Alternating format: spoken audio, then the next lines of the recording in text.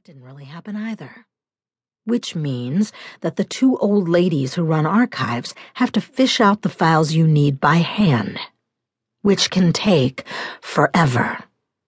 They are assisted in this task by youth program pioneer interns and cadets from the police academy. I can still remember putting in a week of file clerk duty myself at the old police headquarters building before it was torn down and the collection moved over here. So, in a way, it's like coming home again, full circle, otherwise known as getting nowhere in life, or just spinning your wheels. What the task force recommends is that we implement basic performance guidelines for the future, says Killick.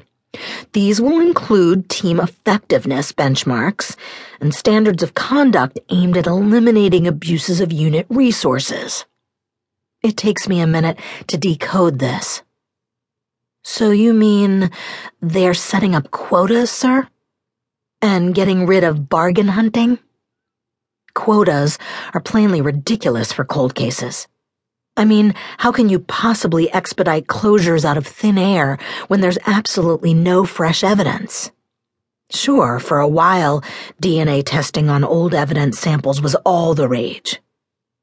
Somebody even did that on the clothes of one of Jack the Ripper's victims, for Christ's sake. But in the end, what with the FBI tainted DNA lab scandal, it turned out the results were both basically worthless in appeals court and super expensive to obtain and process. So there's no sense in this. They're just looking for an excuse to can our asses and rotate a bunch of new 40-something failures into our jobs. All except me, probably. Being a woman and a single mother, they can't outright fire me. So I'll be in this purgatory forever. It's Behringer and the other gold brickers they're trying to get rid of. That's why they're banning bargain hunting, which is kind of a gray area anyway. The way it works, short version, is this. The minute they have some low-life thug or gangbanger collared upstairs with insufficient evidence, either the DA's office or robbery homicide phones us downstairs to try to come up with some compatible beefs their suspect can cop a plea to, so they can bargain for a lighter sentence. Sometimes, if it's a really big case, where they're trying to turn the kid into a paid informant, cash might actually change hands for a good file. I suspect that's how Behringer gets his beer money. So they're cracking down on that now, too. All except for official DA requests, is my guess.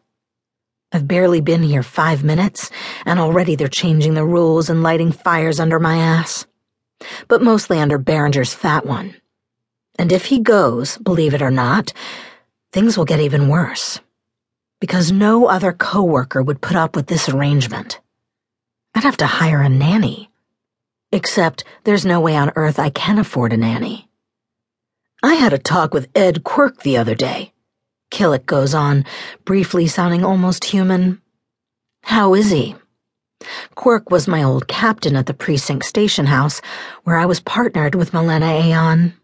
Words cannot describe how much I've been missing them and my old job.